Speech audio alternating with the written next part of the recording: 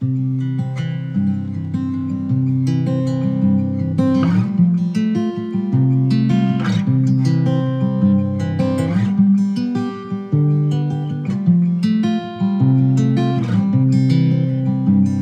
to 50% with Marcel Combs, my good friend and mentor. I'm Deantha Grattan, and on this podcast, she will travel a journey of leadership with each guest as she analyzes the ingredients that lead women to their current role. Marcel's goal is for you to walk away with tools to support your very own journey, no matter where your current destination is today. And now just a word from our sponsor. And now back to our show. Well, hello, Deantha. Hey, Marcel, how are you doing today? I'm doing okay. We both kind of have dog wounds. I know. Just went for a walk. I don't know about your story, but how did that happen? We both fell down and went boom. I don't know. Well, mine kind of just jerked me to the left. Oh. And the real sad thing, at least yours weighs more. Mine was only, a 10-pound little... furry mutt. Actually, not a furry mutt, but a dachshund. They're unruly. You know how that works. I had one of them too, but yeah. And you went sliding into first, with your lap. So it was mostly my pride that got hurt. There was another couple walking. Thank goodness for them. But yeah, I just kind of took a header on the pavement, and but thankfully I didn't knock my front tooth out. See, it's still good. No kidding. Oh, my goodness. Yeah. Well, today we have Becky Bursell with us, and she is a business coach and entrepreneur, and she's led and managed teams and just done some amazing things in her life, and has now, she said she tried to quote-unquote retire, and someone came and begged her. You understand this? Yeah, yes, I know. Begged her to come back and do a little work, and so she's working with the John Maxwell Company now, and really working on personal growth with people. So exciting. Marcel, we both love Maxwell, and you wish you could just kind of give him to everyone you meet from all we've learned. Yes. And she has a real heart for that, too, and a kindred spirit with yes. that. So. And she has done all that, married as a baby, she would 18 say. 18 and still with this guy, so that's awesome. And that's, that in itself is work, and has had kids and just done lots of things. Mm-hmm. So let's just go and listen to her. Yeah. Welcome, Becky. I'm so glad to have you here today and just spend a few minutes. I know our audience is with 50% with Marcel Combs is going to be so excited to just listen to you and talk to you and hear what your journey has been. Well, I'm excited to join you and get to learn a little bit more about your audience too and their journey. So I know you've done a lot with leadership and development, and that's my jam. So I'm excited to just have a chance to get to know you better even as well. Well, I've spent a lifetime, it seems. It goes by so very quickly, and my heart has always been with women in general. I have led quite a few men too, but because of the types of businesses that I've been involved in, it's been mostly female-led, and for the first time ever, craziness, I became certified as a female-owned business. I didn't even know there was a certification. I shouldn't say that online.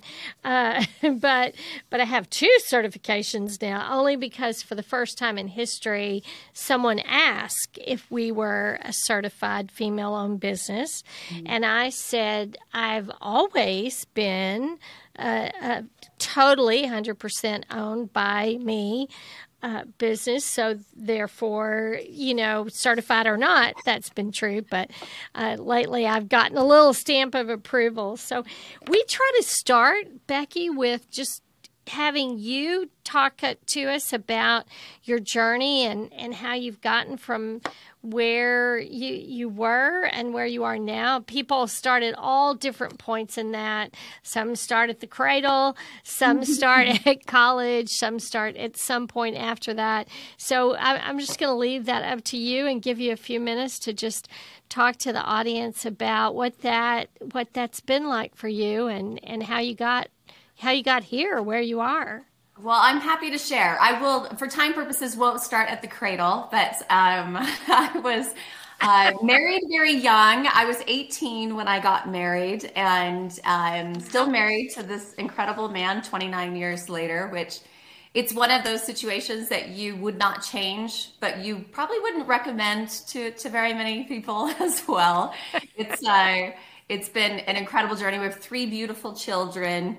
I had my first baby at 22 years old, so I was still a baby when I had a baby, in my opinion.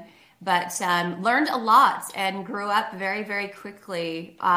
When my kids, I had two children, so one at 22, one at 24. My third came a little later at 37, and we always tease our older kids.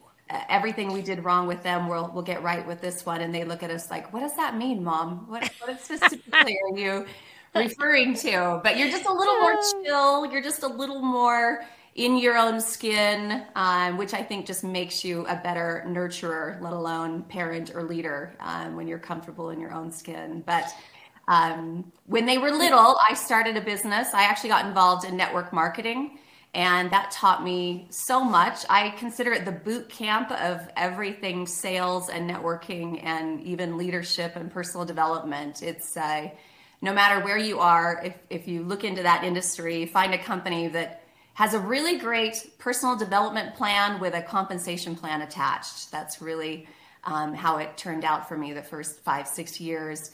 And then I got a little disenchanted with some of the people that were involved. I got a little nervous about my name being attached to some of the decisions that were being involved with the company. And so I left, and I kind of just did the stay-at-home mom thing for a couple more years. And then I had another company approach me about doing all of the training and systems and development for them. And that was in 2007. And I was with them. I built a business for 12 years. Hundreds of thousands of sales reps that we were training in over 30 countries. And so I got to see a lot of the world. I got to learn a lot about people. I probably learned way too much about myself in the process, if that's possible. But I had incredible experiences, and I sold that business a few years ago. And I had been working with John Maxwell with that company and a few others. And it got to a point where we just created a really great friendship.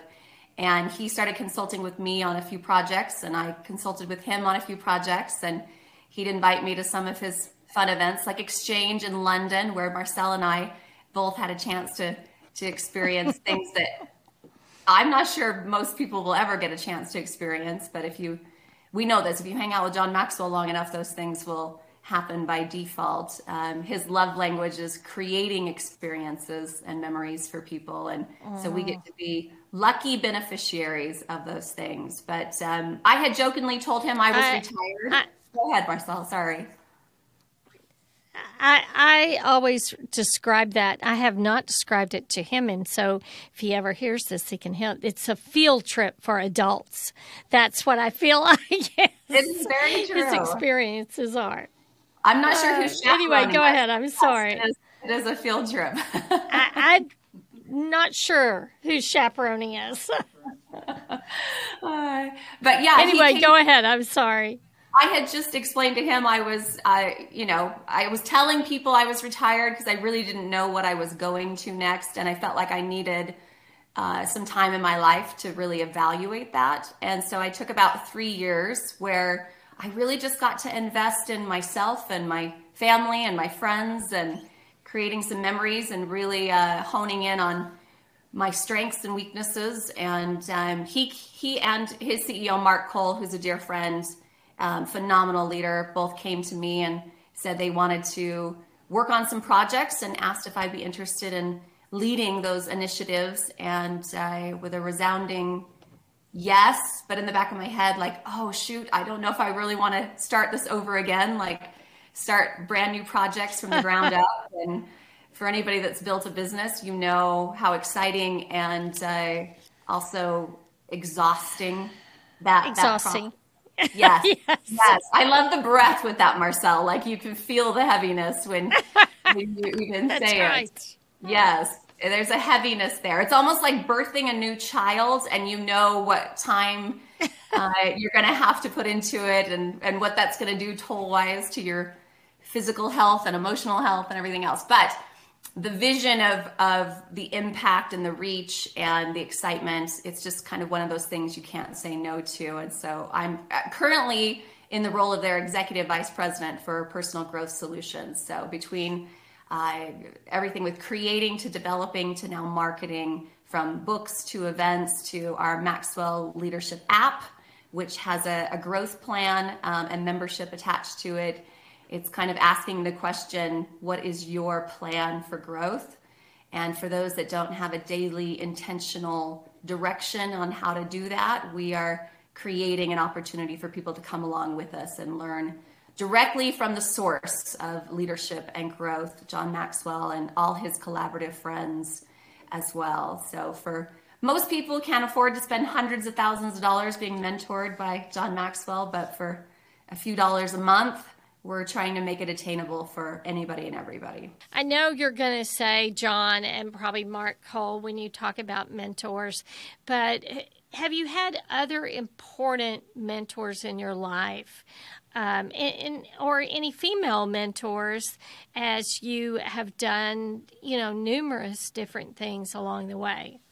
Yeah, absolutely. I mean, I would, as cliche as it is, probably the most impactful female leader in my life was my mom. And really putting into perspective what growth, but also what it looks like to invest in yourself as well. I've always seen a lot of women around me, especially in the faith world and organizations, that take this lose yourself in the service of other people mentality. And I understand the sentiment, and I think service is a huge part of everyone's life, or should be at least. But she was really good at modeling what it looked like to invest in yourself so that you have enough to give to others. And I can say that I don't think that was modeled for her. And she broke the mold a little bit and gave all of us, myself and my two sisters and two brothers, all of us permission to invest in ourselves and really understand what that development and self-love looks like. I think it's easy today to think of self-love as pedicures and spa days and girls' night out, and which I'm not opposed to any of those things. I love all of those things. But I don't think it's the definition, of self-love. Really being able to value yourself the same way you value the people around you. You don't put yourself before people, but you also don't put others before you. It's kind of an even investment in being able to give, because you can't give what you don't have. So if you haven't given of yourself, you don't, that doesn't leave much for everybody else around you. In this world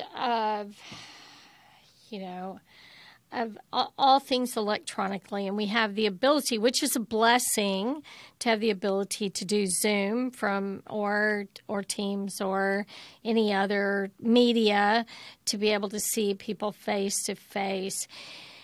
How are you helping people work through, I need the face-to-face connection along with the face-to-face connection electronically?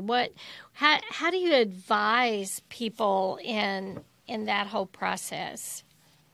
I think part of it starts with being very self-aware of what you do need. Some of us need it more than others, but there's a lot of even scientific research that shows how much we need a physical connection to other people. Everything from hugs to smiles to handshakes, to a silly high five. Like, all of those things play a part in our connection to the other people in our world. There's an aspect of energy that we draw from other people, and when we are depleted of ourselves, being very aware that we need that in-depth connection to other people. It's just being aware enough to recognize those triggers of when you actually need those things, and being willing to ask for them. I mean, I think a hard thing for most people is saying that you need those things somehow portrays a weakness, and it's not. It is just a human nature and an instinctive need that we all need. So for many, many years in networking, I've taught everything from body language to, people smiling, and a lot of friends who've said, no, I'm happy and I'm excited, and I have to tease them. Well, you need to tell your face, because your face does not know you're excited and happy. And the people around you aren't going to be able to tell either, unless there's some outward appearance to doing it. So it has to be something authentic, but it is something intentional at the same time. And I think I've had events where my face is physically hurts from smiling sometimes, but being very aware that gives other people energy, and it's something I enjoy doing. I want to be able to walk into a room and add to that energy instead of just take from it. But it doesn't mean there aren't days I need to take from it. My philosophy is some days you need the room, and some days the room needs you. It depends on what mood you're in. But I think that's a good question to ask before you walk into rooms. That's an interesting way to put it. So if you married at 18, you have children starting a few years later, and then do business. How did you, and I hate the word balance, so let me just say that, but how did you handle all of those balls up in the air, if you will? And you have stayed married for a very long time, and had a career and kids, and do you have advice for women on how they make that work? Yeah, my advice is to stop trying to make balance the goal, because it's not attainable. It's not really, it's not a thing. Amen. My motto in life is it's organized chaos. That's really what life is organized chaos. And I think any other expectation, you kind of set yourself up for failure. What I did do very early on was I picked my guilt. And I'll explain that. As a woman, yes. There are certain just ingrained guilts in us, especially after you have children, of how much time you spend where, and where you give that energy, and what mood you can bring, and all of the things. Like we probably overanalyze 10 times more than most of the men I know. And it's not that there aren't exceptions, there are, but I would say for the most part, we tend to overthink all of those things around us. And we tend to take on other people's worries and hurts and frustrations and fears and try to carry them ourselves too. But early on, I picked a guilt, and I decided I could either feel guilty about the time I spent away from my children with career or travel or those kind of things, or down the line, I could feel guilty for not modeling what pursuing your dreams looked like.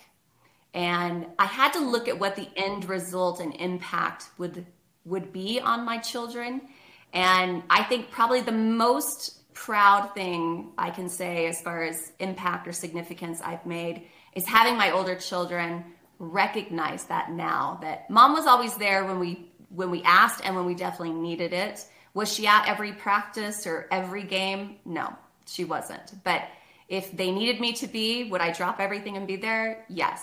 Absolutely. And so there was a line where, and let's put it this way, if I was at everything for my kids, I would feel guilty that I was smothering them. And if I'm not with them all the time, I feel guilty that I'm not with them all the time. So you pick your guilt and decide long term, one, what can I live with? And two, what's going to have the better impact as far as what I can model for my children, and giving them permission to make their own way in life and make mistakes, and apologize to your older children when they get older. Like believe it or not, it's kind of a intentional practice for me with my kids. And I did this over Thanksgiving. I had a chance with all of our older kids and our younger one to all be together. And just to have a chance to carry that for them. And it's not that they have any resentment. All of them still say that, like, Mom, there's nothing to apologize for. But at the same time, and I feel like if I can ease a weight or take a responsibility for anything they felt like they missed out on, I'm happy to do that. And I think because I take away the objections, they don't have to carry those things into adulthood. And just get used to releasing things. So my advice is stop looking for balance and pick your guilt and own it and move forward. And organize your chaos. I love that term. As much as possible. But there is a lot of beauty in the chaos. It's magical. It's like an orchestra, I think. If it's out of control, it sounds horrid, but when everyone does their part, then it's a beautiful sound. If you were talking to, and I know you said you were doing you were investing your time on personal growth and helping other people with that. But if you were speaking to a person about how they wanted to start their business, or if they were in a business, they were going to buy into that business, what if you could give them 5 pieces of advice, what would that be? Number 1 would probably be to stop looking for other people's acceptance of your decisions. Developing the ability to not have to take a consensus to find out if something's a good idea. There's something to be said about intuitively making decisions and figuring it out for yourself, which means you have to be okay with making mistakes. You have to be okay with being very honest with yourself of what your strengths and weaknesses are. And then I think also knowing how to intentionally make yourself uncomfortable, because growing a business, change, growth in any aspect is going to be not only uncomfortable, it's going to be a little painful at times as well. And the process of taking 2 steps back so that you can take 10 steps forward is a natural process. And where I think most people get hung up, especially in our midlife range, we feel like we've earned something in our lives, and so we're not willing to take 2 steps back. We feel like everything from here forward should be just forward. There should be no moving back, and that's just not the natural process. I mean, if you think about it, you have to make room for things in your life, which means you have to stretch. You have to move back from something in order to gain momentum to move forward. But that's very uncomfortable. So finding ways to intentionally do things that build up that resistance to pain and tolerance and change in your life, then it makes it very easy. I'm sure we can all think of somebody in our head that everything they touch turns to gold, or they make everything look simple, or everything they do really well. If you actually investigate the history with that person, I promise you there were some huge mountains in that person's past that they climbed in order to make it look easy. And if you think about it, if you took me and you took a professional hurdle racer next to each other, one's going to make look really awkward and one's going to make it look like it's as easy as walking, because they've pushed them through some really, really difficult things, and they've gotten really good at doing things. I think John Maxwell is a perfect example. A lot of people will come up to him after he speaks at events and just say, I want to do what you do. And his question is always, that's great. And you definitely can. But my question to you is, are you willing to do what I've done in order to do what I now do? And that is a big question. But I don't think most people recognize there's a lot of process before you can make something look easy. So get used to looking silly, and you've got to be really bad at something before you're good at it. And I think the last piece of advice is to just get over yourself. I mean, you've got to be at a place where the ego dies and you're willing to look silly and you don't care who sees it, and you can own it and be like, I am a hot mess in motion, but eventually there'll be a really pretty picture at the end. Do you know, it's so funny, something you said, after you've done a certain level or had a certain level of success in life. I actually went to dinner with a young woman. She's probably 50s, and she's had actually two kind of careers, both in a different field, but she started a new business. And the one thing she said to me was, it's been much harder than I anticipated because I thought my reputation in these other things would automatically make this easy.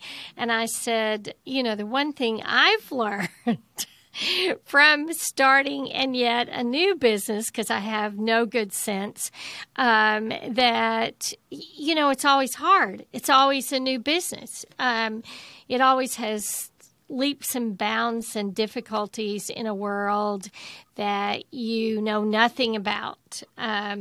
So is that called personal growth? I think it might. It is. It might actually. It is. And there might be Becky, there might be a little masochist in there too, if we're quite honest. Like we might all be asking for more than we should, but some growth in there. It's always harder. It always takes longer. There's always going to be more problems than you expect. It's going to cost more than you think it's going to cost.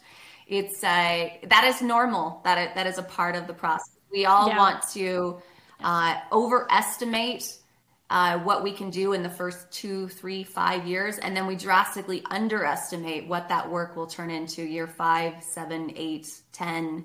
It is a monumental compounding effect of just working it day in and day out.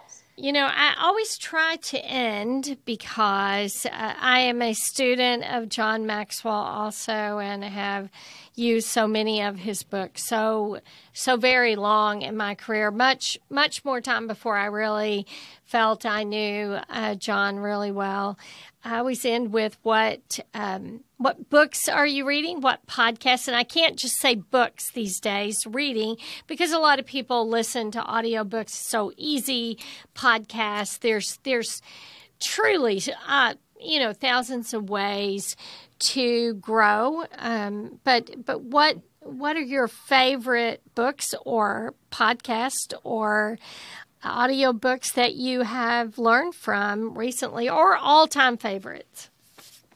Yeah, I mean, again, John Maxwell will be at the top of that list, and probably not just because he's written, over 100 books. It would be hard to pick just one, but because he truly is the person that you hope he is when you read his books. It's amazing to be around someone that really lives day in and day out the values that he teaches and lives by. Absolutely. I would say I love listening to Ed Milet's podcast.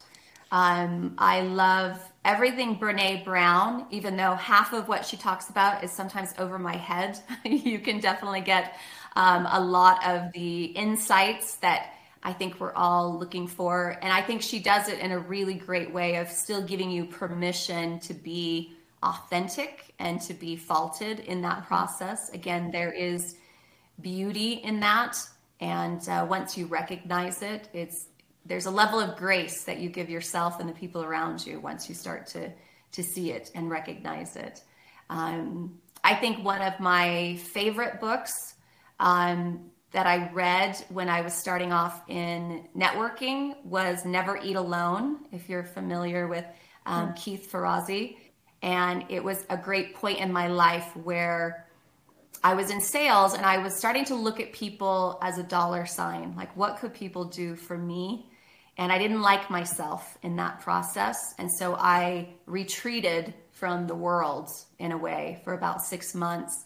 And a friend had referred this book to me, and it really revealed to me not only the value of what to the core I wanted to believe in people, but how I approached individuals as far as adding value to them and not having to worry about what that impact looked like to myself. Like, those things will just, it's amazing how those things will always work out when you value people and you respect people and you find ways to lift them. And people will always find a way to reciprocate those things. So great books, great insights, and a lot of self-evaluation in all of those. That's fabulous. Well, how can our audience get in touch with you, Becky? You can jump on social on Instagram. I am Becky Bursell on Instagram. And you can also, a website called Greatest Version of You, where we have some podcast episodes and some blogs and insights.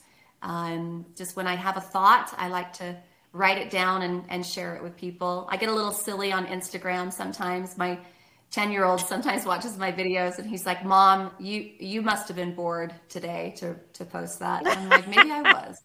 Probably nothing like a 10-year-old to give you some insight. Yeah. I find that the most people who view that are the dumbest ones that I've put up. So, you're probably doing fabulous. There's something relatable about just having a silly moment in your day. And I don't know if it's therapeutic or it's just very revealing, but it's there. So I appreciate that. But yes, one of the two for absolutely sure. Yeah, but some insight on social media.